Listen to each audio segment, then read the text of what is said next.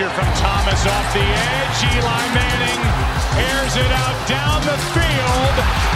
It is caught by Tyree. Oh, my God. This ball's thrown, and Tyree just goes up for it like a basketball player. Harrison trying to knock it down. That's a great catch by David Tyree. Welcome to Catch the Moment podcast. It's your host, David Tyree. Super excited about today's guest, international speaker, 3-time author, man of tremendous impact in the mental health space. It's my new friend, brother from another mother. You already know what it is. Now, Nate Evans, how we doing, family? Hey, man, it's an honor and a privilege to be here. First things first, where were you the first time that you saw the helmet catch? What were any of your memories? Nah, it was YouTube. YouTube. Yeah, YouTube. I'm a YouTube guy. I'm a YouTube. I actually have like the premium subscription. Like, yeah, I remember being really inspired, honestly, by the moment. And the beautiful thing about YouTube, I can rewind it back, I can save it, all of those things. So putting it in my own personal just favorites file, that along with several other things, is just a great way for me to kind of reflect on those moments. Yeah. But yeah, YouTube. 33, right? Yes, sir. Man, bro, I'm 43. I'm out here, got a whole decade on you, my dude. I'm out here. That's young. That's young. That's Absolutely, young. Man. You know, you have at this stage either writing or, about to publish 3 books. Yes, sir. International speaker, and really able to really share on which I can't wait to get into, on this hot button topic, especially for the emerging Generation Z community, is mental health. So, even being so young but respectably accomplished and still well along your journey, what to this moment would you say is your defining moment? Wow, my defining moment. Actually, I know exactly what it is. It was this past year, actually. So I've been blessed to have incredible mentorship. One being Dr. Eric Thomas. Everybody knows him as ET the hip hop speaker. Super dope. Number 1 motivational speaker in the world. So him, along with Jeremy Anderson, who's right in the game. Yeah, these are my guys, man. And I've been blessed to be mentored by them and counseled by them, and just kind of see how they live their lives. So this year, I'm a part of their speakers community. Sure. And we were in Atlanta for the conference, and that moment for me was being honored in front of my wife and my son. I got honored twice, actually, with 2 different awards. The second time, I was actually holding my son, playing around with him, and they called me up. Yeah. And I ended up bringing him on stage with me, and we got a picture together, me, my son, holding him in my arms, Jeremy and Eric Thomas. And my son, I'm up there like giving a quick acceptance speech. He's looking into the crowd of, about 800 people. Yeah. And he's just kind of like soaking it all in. Yeah. And to me, it was full circle, because in 2017, when I initially decided, or I felt like God called me to this lane of speaking, sure, I just had met Eric Thomas for the first time. Wow. Now, was it an organic meeting? And I mean, obviously, yeah, most people know exactly who ET is, the majority of people. So it was an organic opportunity, just end up being in the same space? It was super organic. We were in Philadelphia. I was with a friend of mine, and ET had a conference he was doing called Stay Ready. And the friend of mine was like, they said ET going to be at this cheesesteak spot. He's just going to be out there talking or whatever. He might be signing autographs. We should go by. I said, cool. We go by, ET gets out, he doing his thing. He's speaking, he out there ministering to the people. He buys everybody cheesesteaks, we hug, we take pictures, all of this stuff. And I'm like, I got to get to this conference. Yeah. But I didn't have the money for the conference. Wow. Like at the time, I'll be honest, unashamedly, I was broke. I didn't have like $200 to my name. Yeah. I was flat broke, and the conference was around like 1 something, almost 200. I'm like, it's going to be my last money. Yeah. But in my head, I'm like, I need to be there. So I'm telling my boy, like, I got to find a way to get in. And I started to contemplate spending my last to go. Yeah. And later on that night, my best friend hit me. He was like, I got a volunteer opportunity if you want to go to the conference. I said, for sure. Sure. So we get there. I get the volunteer opportunity, and they had this volunteer group called the Energy Team. So they gave us these T-shirts that said Energy Team on them.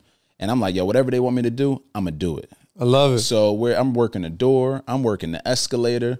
And it got to a point right before the conference kicked off, like before the speakers came, they had pulled all the volunteers in. And it was like, look, we have these signs. Now, the conference was called Stay Ready. Yeah. They had these signs. One said stay, one said ready. Yep. And it was like, we need 2 people to hold these signs, and y'all going to stand on stage as like the hype men. Okay. So they ended up selecting me and this other gentleman who was kind of like big. He was like, I want y'all to hold the signs. And when the speakers come out, we want y'all to like turn up and get the crowd hype. Yeah. So I went from not being able to afford to go the day before. You on stage. To be on stage the next day. Right? And I got to experience the whole thing. E.T., Inky Johnson, Jeremy Anderson. Yeah. These people, right, that are now my mentors, right, my coaches. At the time, I didn't know it because I played basketball my entire life. I was like, nah, I'm an introvert at heart. So I'm like, nah, this can't be for me. I just wanted to come get motivated. Sure. So I got to sit down in the back of the room and watch the entire conference for free.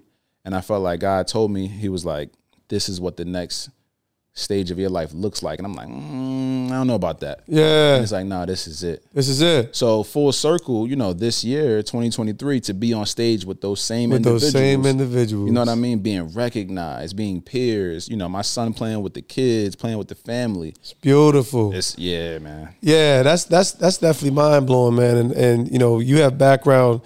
Like I said, Garden State, Dirty Jers. Dirty Jers. You down there in AC. And AC, obviously, most people here from the outside, it's all casinos. I'm a Jersey guy. The funny thing is, I got a quick funny story is, I got hit on a timeshare back in the day. And, like if anybody ever got hit on a timeshare, you just knew you took an L after a couple years, right? But, it's hard to take an L, right? It's hard to take that L. So they got me down there back in the day. I probably just get my little first contract, 05, something like that. And I'm in Atlantic City. They sold me good. I'm over here. My wife like, babe, just get the free night. Let's get out of here. I'm like, no, babe, well, Man, I still got that daggone timeshare to this day. Oh, man. Right on. And the good thing is it's on the strip. It's on the beach. I'm like, man, this little 2-bedroom shack. I just start seeing them other joints down in Florida and Vegas. I'm like, right. But AC is rough, is real. So I don't know exactly. And like I said, Jersey's people don't know. It's like, you could be right in the mud. You could be around the corner from the mud. It's like very hyper local. So what was life like? So I can the contrast from that area, growing up with some of the challenges, because like I said, you either in it or around it.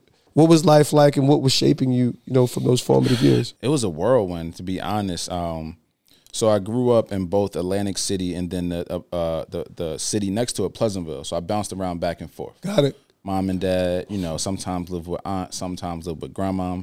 No real stability. You know what I mean? I bounced around from 9 different schools from first grade to high school. Just instability within the family, just kind of figuring out, trying to figure out where would you be. So it was challenging building that stability. And kind of looking back, it was like, man, how could you really form friend groups and things like that? Yeah. The good part was I got to deal with all different types of people. I see it in hindsight now, but before it's like, I don't want to leave this. I just made these friends. Yeah. So I'm bouncing around place to place. And then at the same time, like you said, it's rough. So people see the casinos, the glitz, the glamour, all of these things.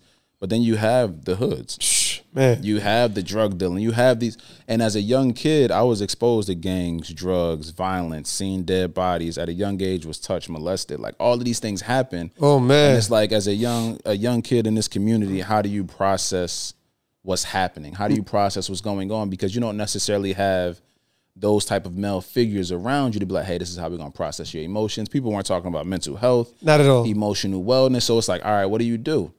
For me, the natural thing was to gravitate, all right, I need to find a scapegoat. And the basketball just happened to be there. Wow. That was the thing I gravitated towards. So it's like, while it turned out to be something that, it's my first love, it was also my safe space. Got it. You know what I mean? It was refuge. It was refuge. So it's like, this is the thing that I know I'm safe if I go do this. The homies, they looking out. I'm good to go. So I just played ball, and I just put everything that I had whenever I was depressed or anxious or stressed or something was going down in the house, I can just go to the basketball courts. Man. You know what I mean? That's special. And you can just release it all there. The issue with that is this. What happens when the ball stops bouncing? There it is. You know what I mean? What happens when you can no longer play the game? Yep. I be trying to tell the young boys all the time. They're like, yo, man, I want to do this and that. I'm like, what happens when you can no longer play it? Like, who are you outside of this? Identity, right? Yeah, man. I went through the craziest identity crisis when ball stopped years later. Sure. But, kind of going back to it, it's like I put everything into ball, so I got really good at it. Absolutely. Fast forward, I get the point guard. Point guard, shooting guard. Shooting guard. Okay. High school, we had I played in Pleasantville High School. Give me some numbers. Like, what was let me see. Your average? What was it, like 15? Okay. And like 8. All right, respect. You know what I mean? And those rebounds too. That wasn't even assists. Like 8 rebounds? Yeah, we had a small team, so I'm grabbing boards, all of that. Right, you're doing it. Right. Give me that. I look short, but I had bounce. Like I'm talking 2 hands, all of that. Yeah. So it was crazy, but I put everything into sports, and I was able to mask a lot of what I experienced through sports. I'm real laid back. I'm chill. Nate's good. I'm hooping. I'm an all-star athlete. Yep. I ended up getting a full ride scholarship to play ball down in Memphis, Tennessee. Yeah. And it was, while that seemed great, there was still a lot of challenges and adversities because there was so much that I just didn't process. I just pushed down. Sure. Right? I just pushed down. That's so right. It's like, I'm a first generation high school graduate. Meaning my parents, they were teenagers when they had me. Man. You know what I mean? They dropped out, got their GEDs later on. Yeah. But I'm the first one. So it's like I'm the trailblazer. And it's like, yo, that's dope. But at the same time, that's a lot of pressure. It's wild because to hear that, you might hear that every now and then within, I'm 10 years older than maybe even previous. Like that's severe. That's like that's so from an expectation standpoint, because obviously the sports was creating a lane for you, and like, was it truly extra burden as you moved out to Tennessee, and how did you navigate? I'm assuming that you took that full scholarship. Yeah, absolutely. So how did that go? I mean, like, because now you're away from everything that's familiar, right? You talk about transition and who we are and what makes us stable. Yeah. It's interesting because there was a burden, but it was self-inflicted. Okay. Like my parents never really... I appreciate the accountability. I like that. No. Absolutely.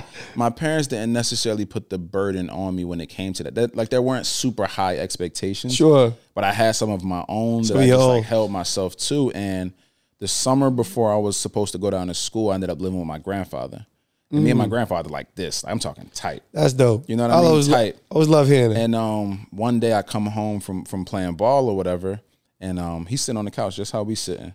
And something seems a little off. Like he's holding his stomach and he's like in a lot of pain. And I'm like, man, something ain't right. Yeah. So my younger brother, I have 2 younger brothers. One is 4 years younger than me. He was at the house. I said, hey, what's going on with Pop-Up? Yeah. He said, man, he been like this all day. I was like, all right, we got to take him to the hospital.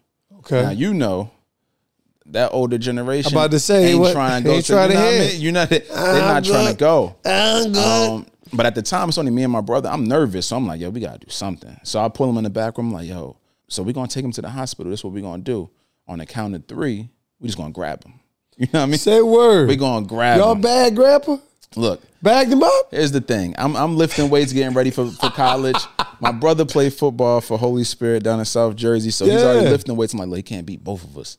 You know what I mean? He can't beat both of us. So I'm like, yo, what we're going to do is I'm going to count us down. We're going to stand on each side of the couch, and we're just going to grab him and put him in the van. I just got my license. I'm driving now. Yo, this is so G-code right here. So this is y'all duct tape grandpa? Nah. We had to do something, man. So we ended up going out there, and he's sitting on the couch. He's not paying us no attention. I'm like, all right. So I'm counting down my fingers. I'm like, yo, 3, 2. And we like grab, like maul him, like we trying to rob him. Yeah. We put him in the van. I get his license and all this stuff, and I ended up, flooring it to the hospital because I'm nervous. I don't know what's going on. Sure. I'm used to seeing him be very active, right? I got him. He could fix anything. You know what I mean? He one of them type of dudes that got you. Mr. Fix It. So to see him like this in this position, I was like, say right. Right. So we get to the hospital. My nerves are chill. We make some phone calls. Family start to come in. A couple hours later, the doctor. So at what point does he settle down at some point? Like, I mean, obviously, by the time he get in the car, you're like, man, I'm tired of y'all. Nah, it's interesting. He didn't fight back. Okay, that's good. That was the part, because I was thinking like he might snap on us. Like I was waiting for that, but he never really. Nah, y'all yoked him, but and he that's understood. what I knew something was wrong. Like, nah, something ain't right, because he would have wild on us. Like bad. You good? He let it slide, but we get there. Doctors come from the back, and he says, I have some challenging news. Like, okay. He says, Mr. Evans has what is known as intestinal gangrene. Whoa. And I was like, what's that? You know what I mean? What's that? He was like, it's this bacterial infection. I'm like, okay, can you give him some antibiotics? Like, how do we get him back home is my question. No. And he's like, how you understand? See, what he has is this bacterial infection, and it's eating away at his intestines. And there's nothing we can do to stop it or slow it down. Man. He said, Mr. Evans won't make it to the morning, and you may want to say your goodbyes. And he just like that. And I'm just like, what? Yo, like this person who I was so tight with is like, you telling me he about to be. And the last time I would see him, we would be in the hospital, me, my dad, and my brother.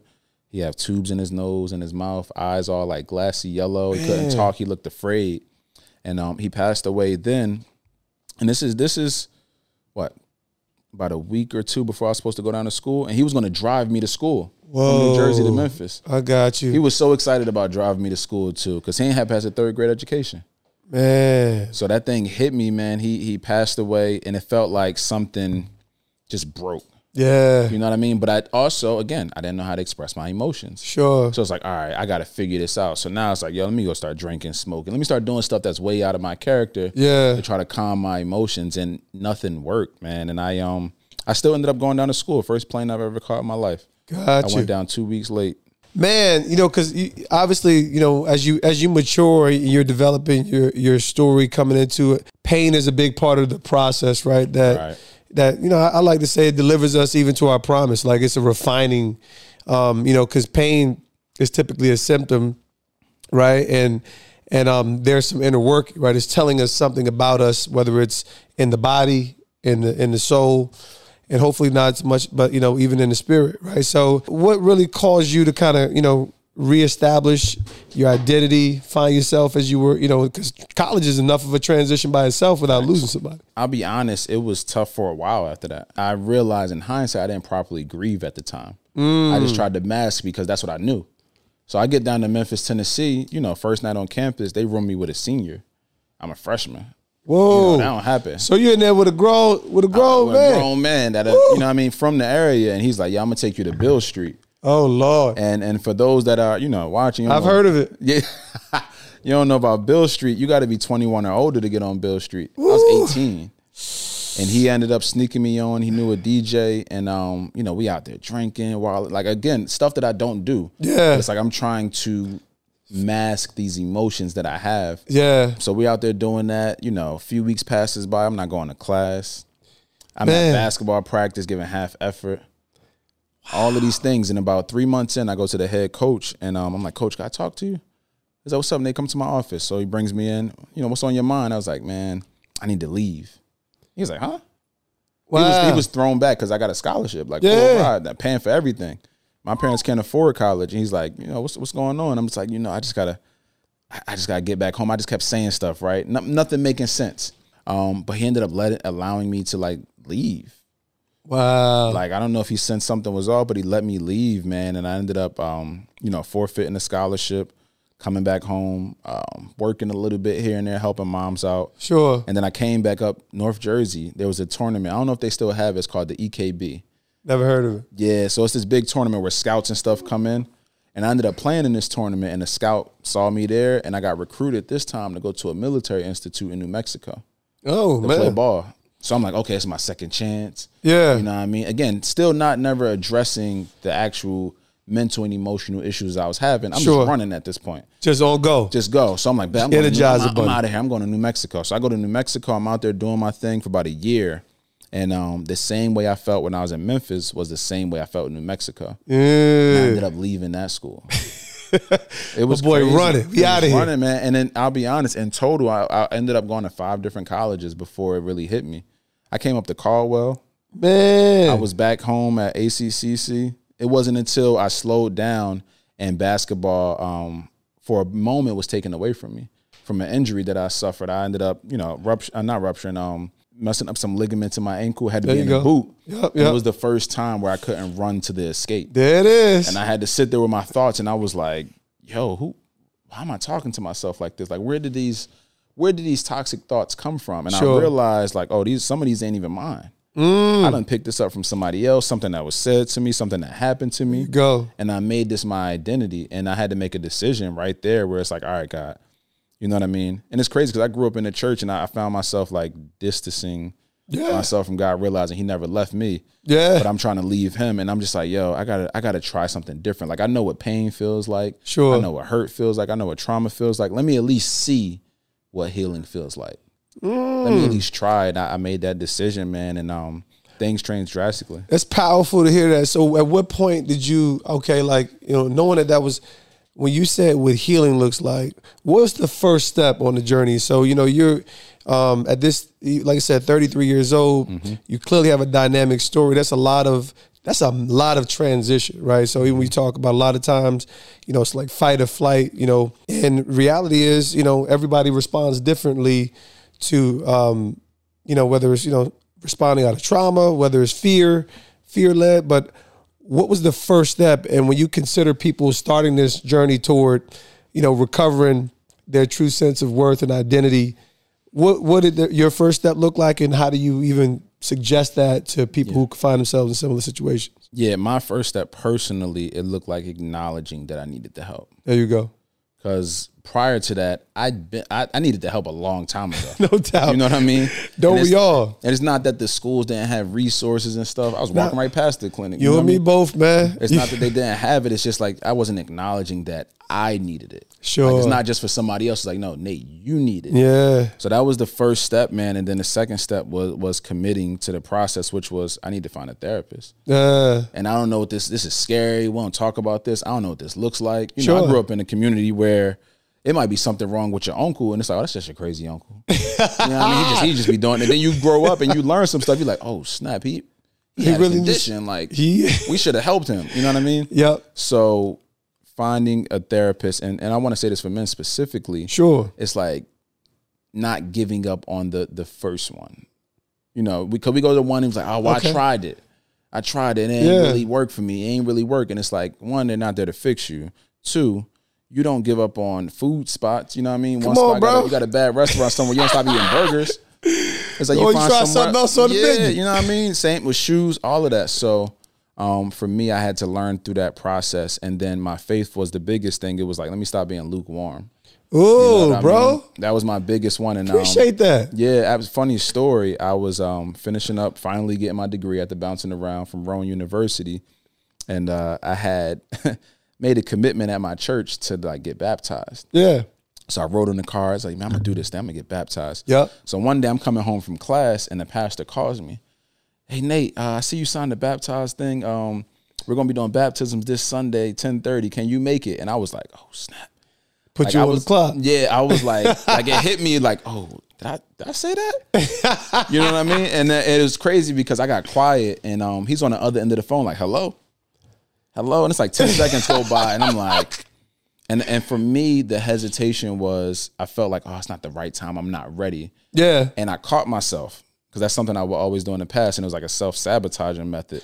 I caught myself. That's and I was a big one right there. Yeah. And I caught myself and I was like, the fact that I feel like this isn't the right moment means that it's the perfect moment. Ah, that's good. You know what I mean? So you caught the thought. Yeah, I caught the thought, man. And it took, that took time to build that muscle, but I caught it and I was like, I'm going to commit this thing. It's not going to be perfect.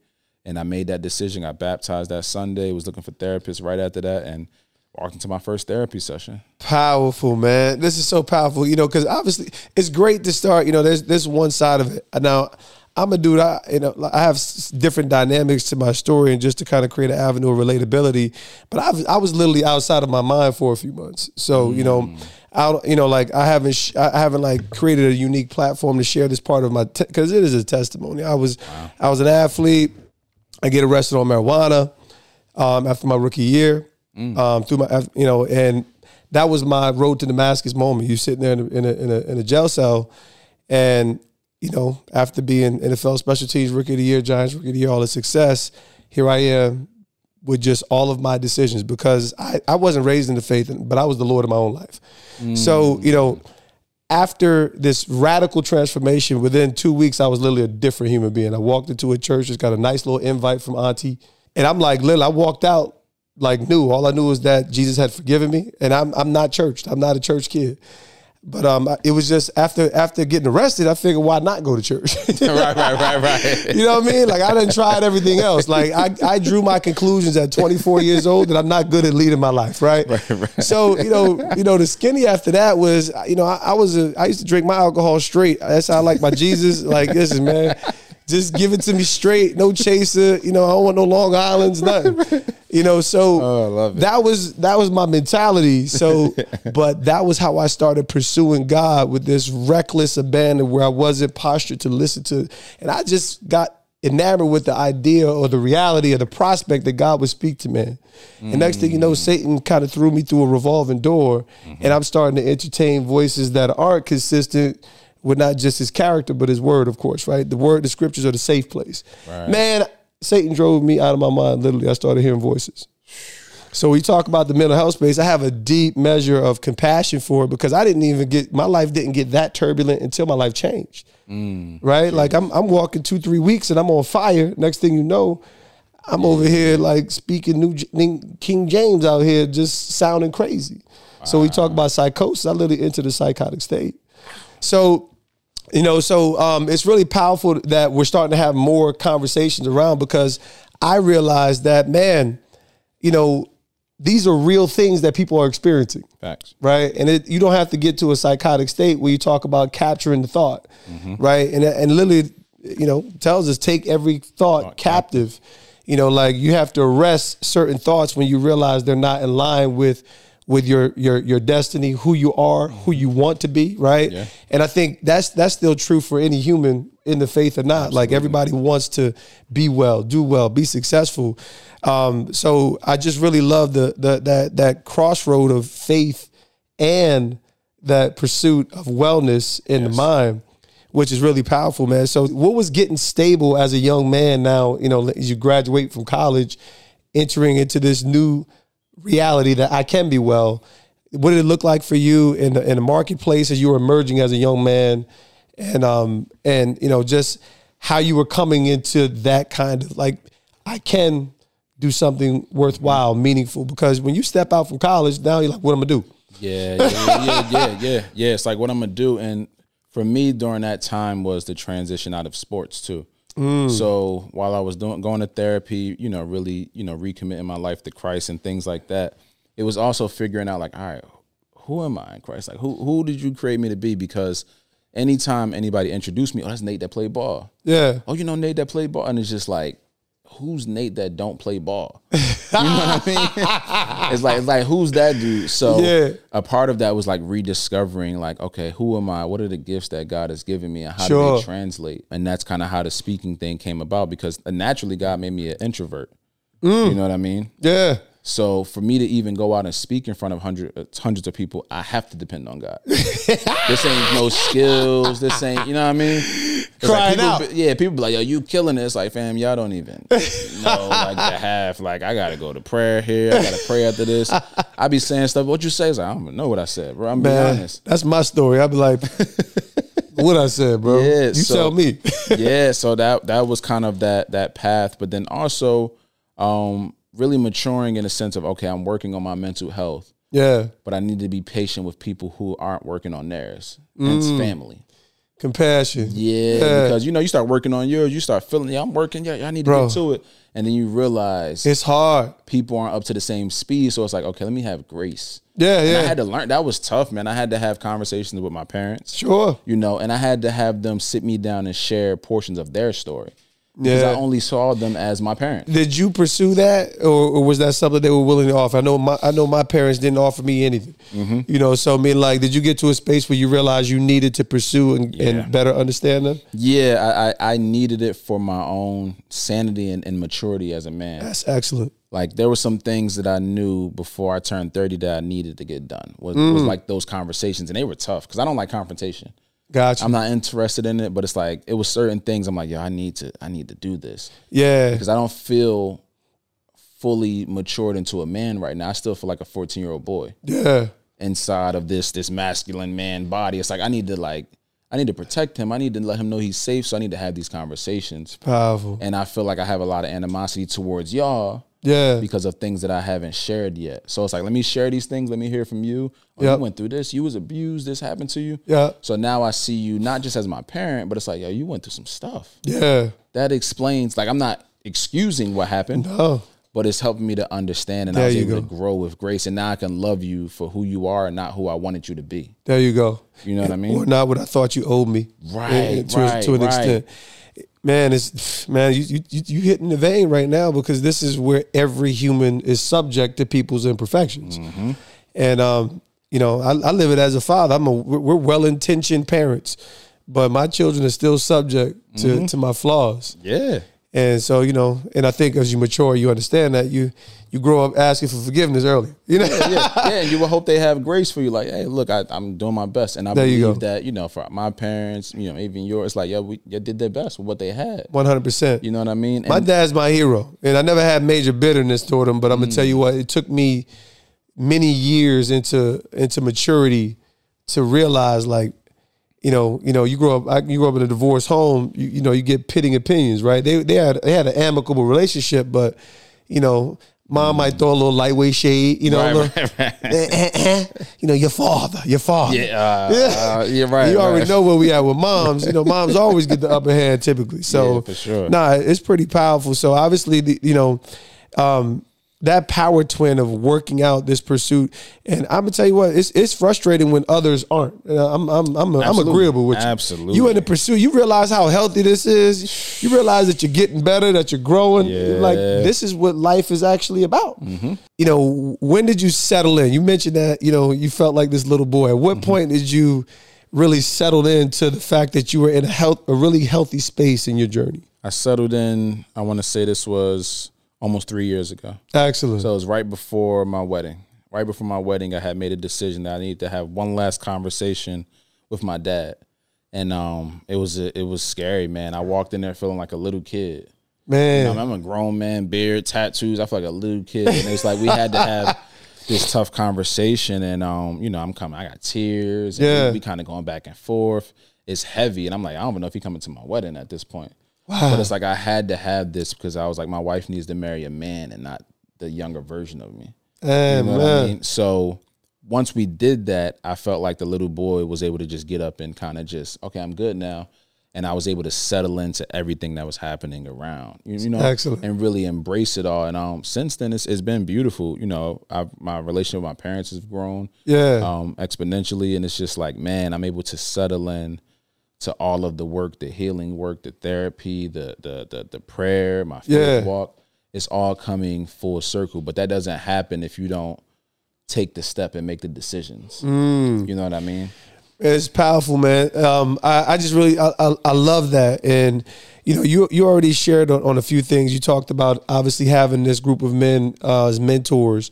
And I can't stress it enough. I tell people you got to have, you know, strong horizontal and vertical relationships, right? As you're considering, you know, even some of your journey into the marketplace, and I definitely want to understand, and what is the greatest difficulty that you would be able to even give just 1 to 2 pieces of insight? Because when people see someone who's doing it, we tend to think that it's automatic.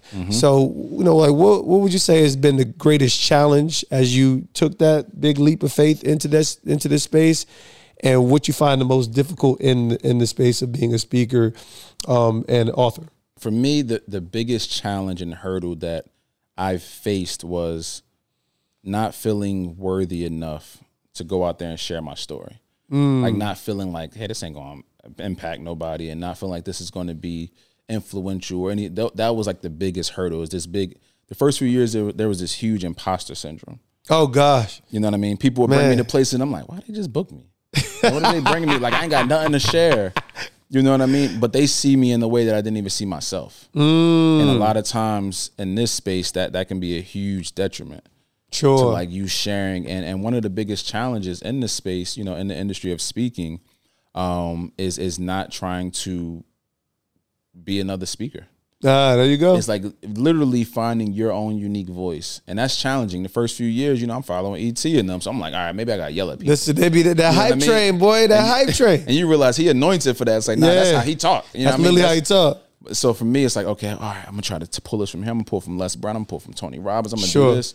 And it's like, while you can admire and learn, it's like, you have a very unique voice. There you go. You have a very unique tone, a very unique cadence, and a very unique story. Sure. And there's a lane in this industry specifically for you. Not for ET 2.0, not for the carbon copy of somebody else. It's like, no, you. And when I learned that, things started to accelerate fast because there was a space made just for Nate that God created. And Beautiful. I can get back in my own lane. Man, I love the way you finished that. Get back in my own lane.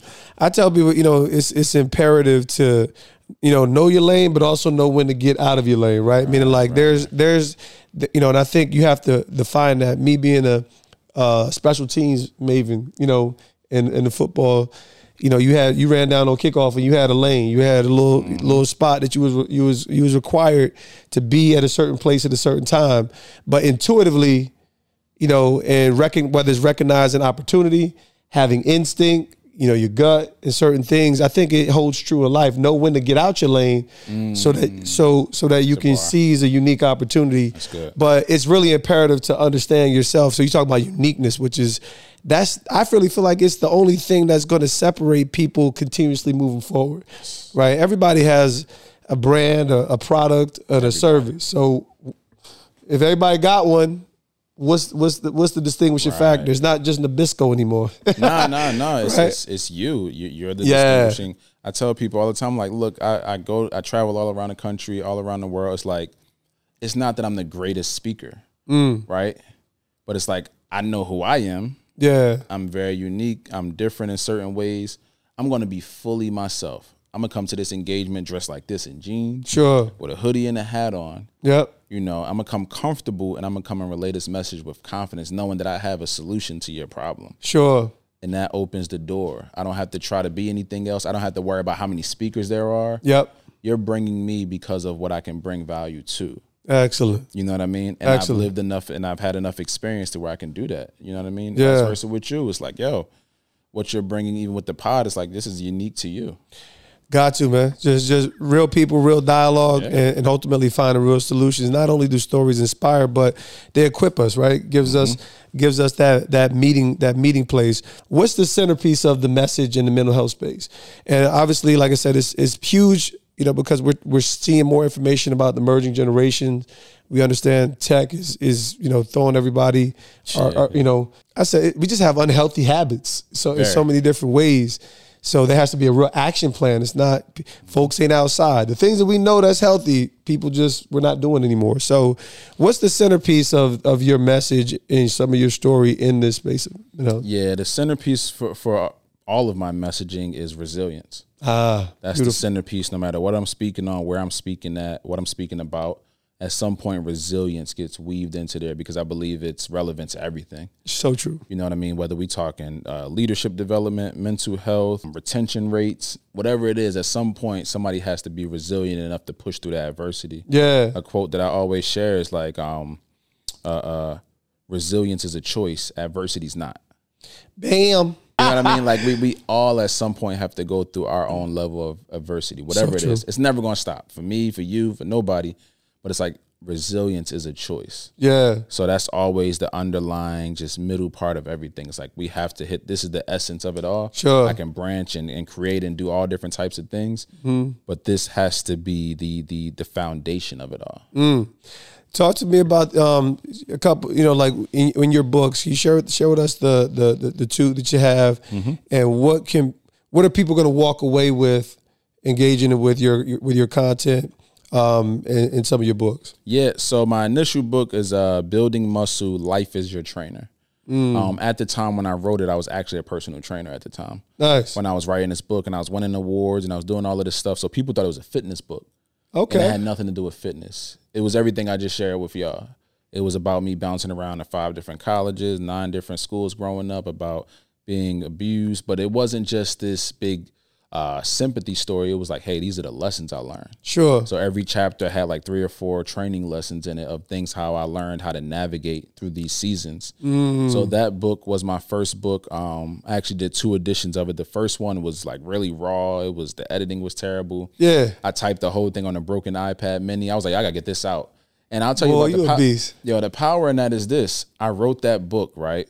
Like I said, on a broken iPad mini, not a laptop. Sure. I didn't know how to do the cover. I went on YouTube University. You know how we do. YouTube, I figured it out. I can't do it. I missed the YouTube where I be struggling. Look, I did that. I put this book out, and I was speaking once at the Covenant House in Atlantic City, which is a homeless shelter for like teens. Yeah, I'm familiar, yeah. Yeah, I had a young man come to me. We were doing a men's group, and he was like, hey, can I talk to you? I'm like, what's up?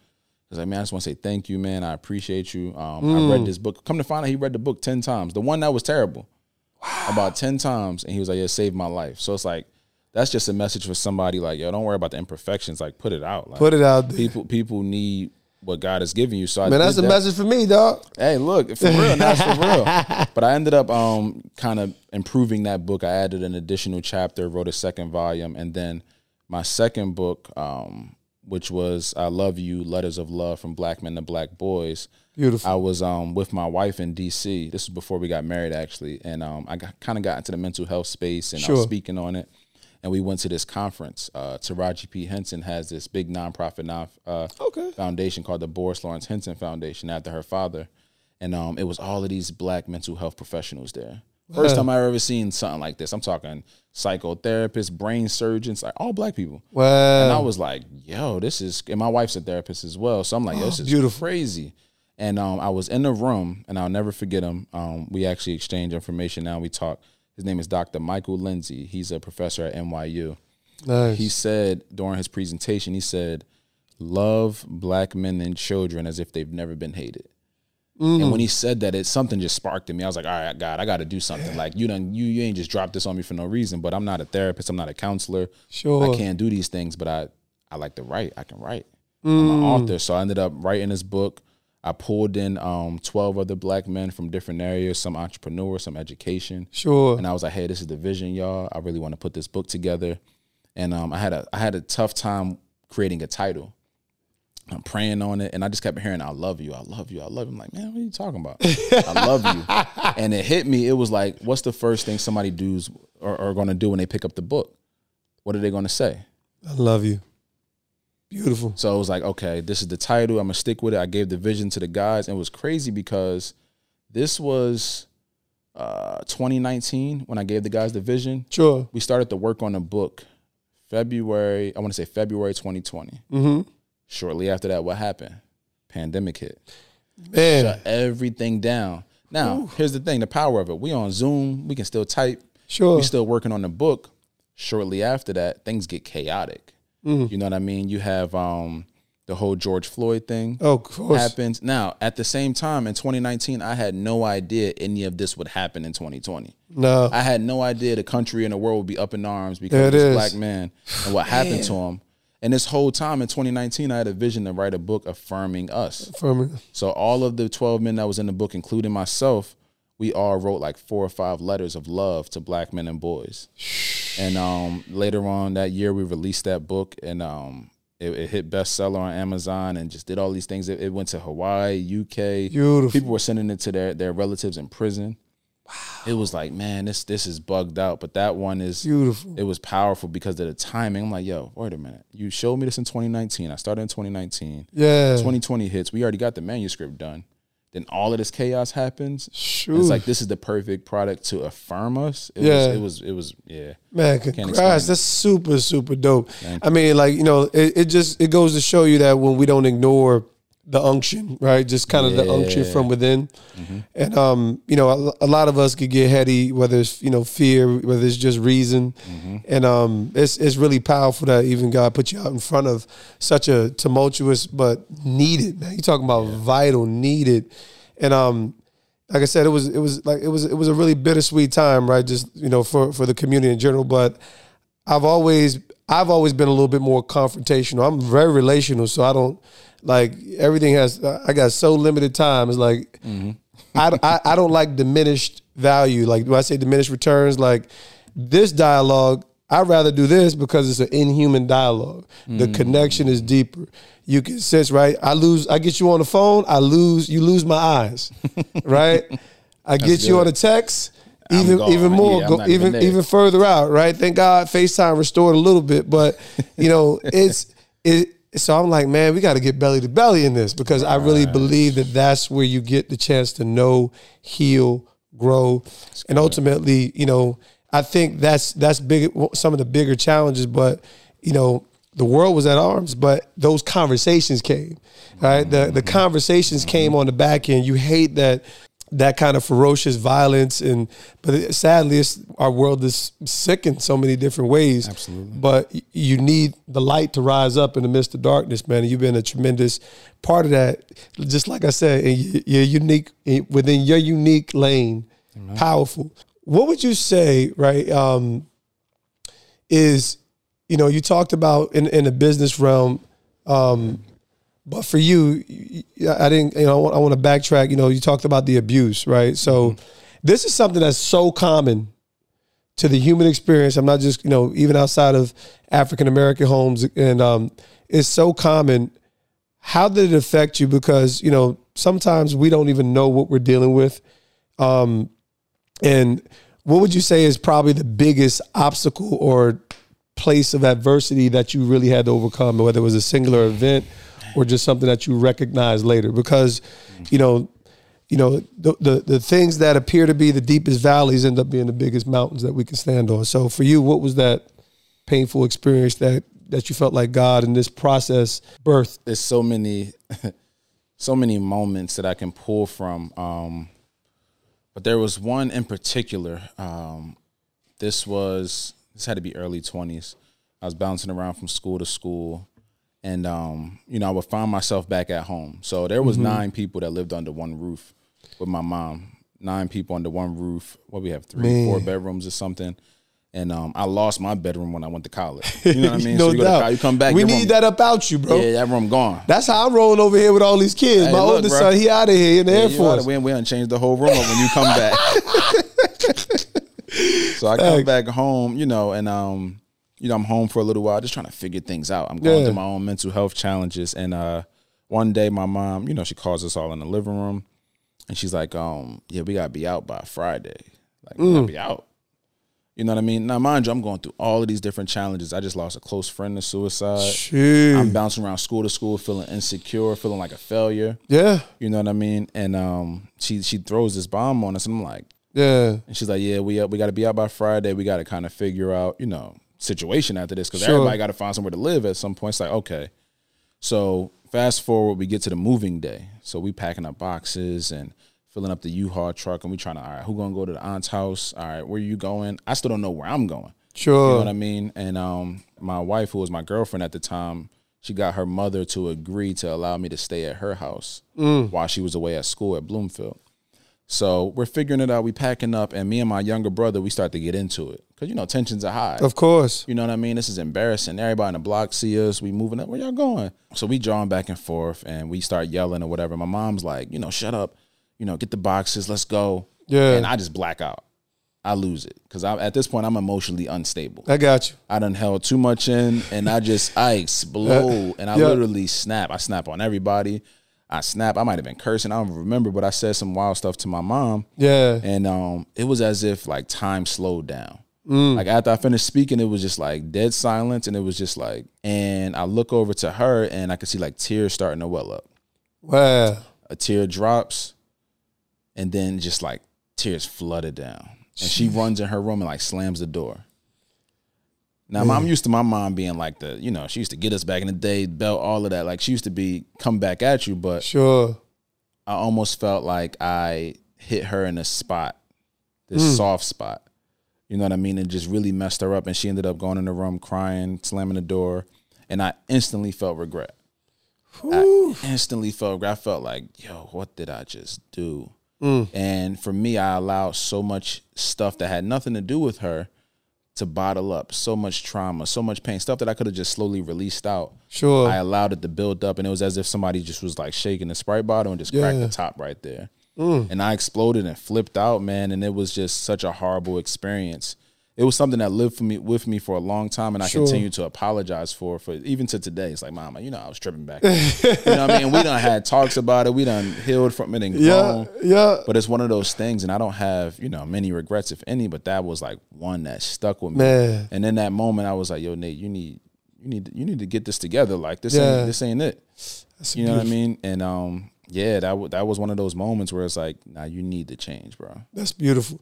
I tell people, obviously change is difficult, but it's very necessary. I'm talking about, from a growth perspective. And I tell people, I said, one of the greatest motivations is, we have to have a standard that's higher than ourselves, or a love for one that is beyond ourselves.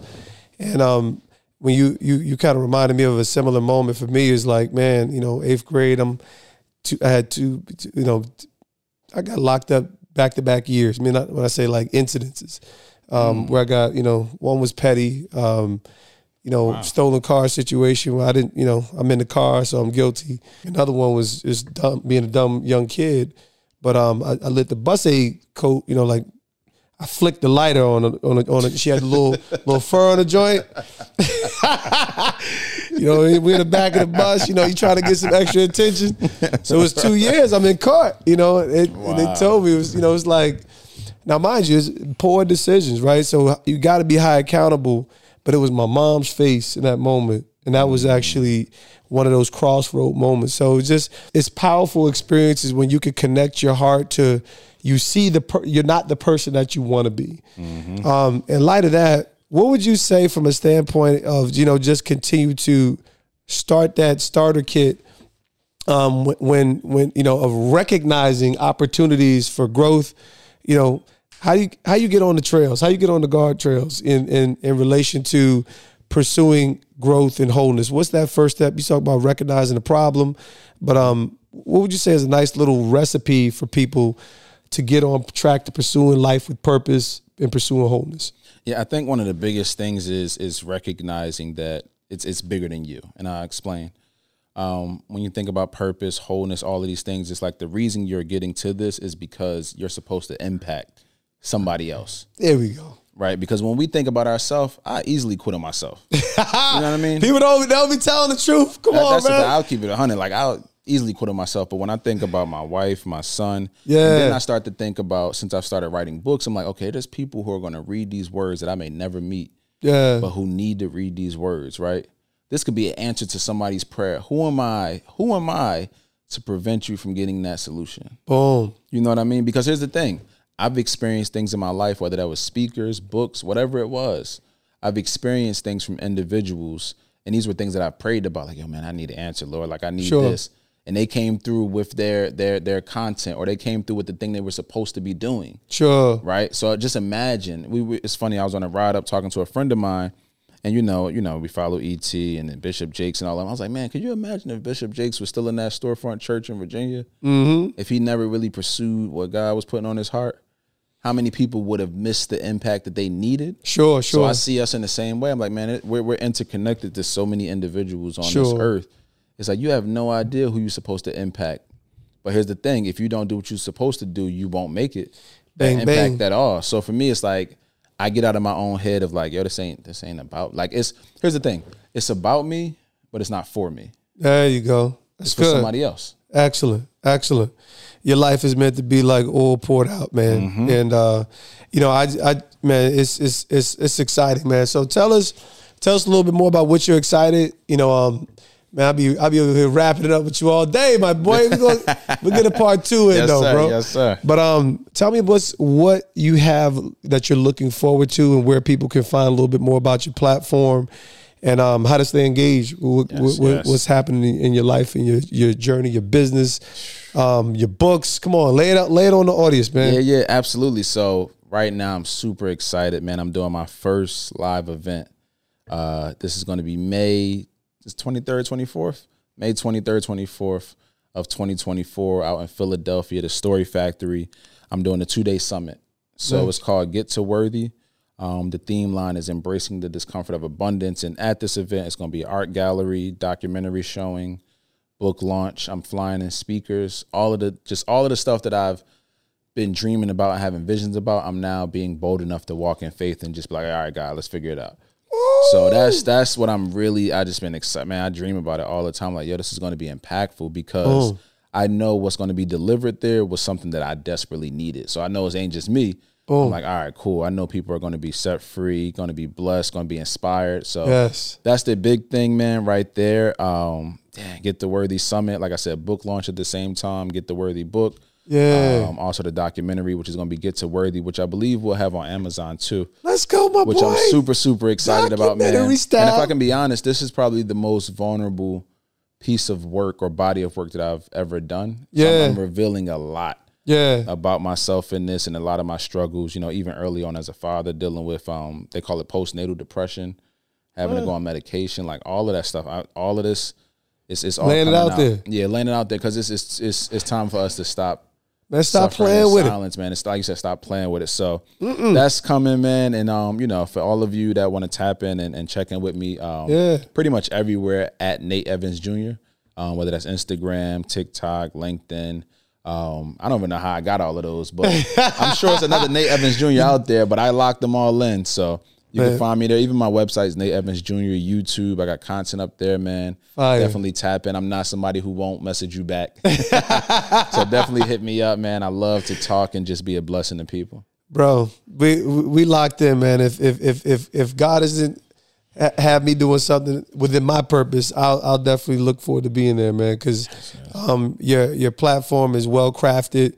Excited to hear that created a lens for you for wholeness. Because I mean, at the end of the day, it's having a sense of these valuable areas coming together in our life, but mostly pursuing purpose on purpose, and it really requires other people. And, getting a chance to hear some of this. This is how you catch your moment.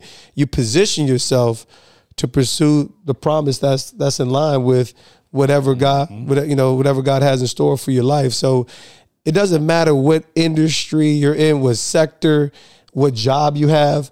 There's still monumental purpose, and it takes some practice. It takes diligence. It takes resiliency.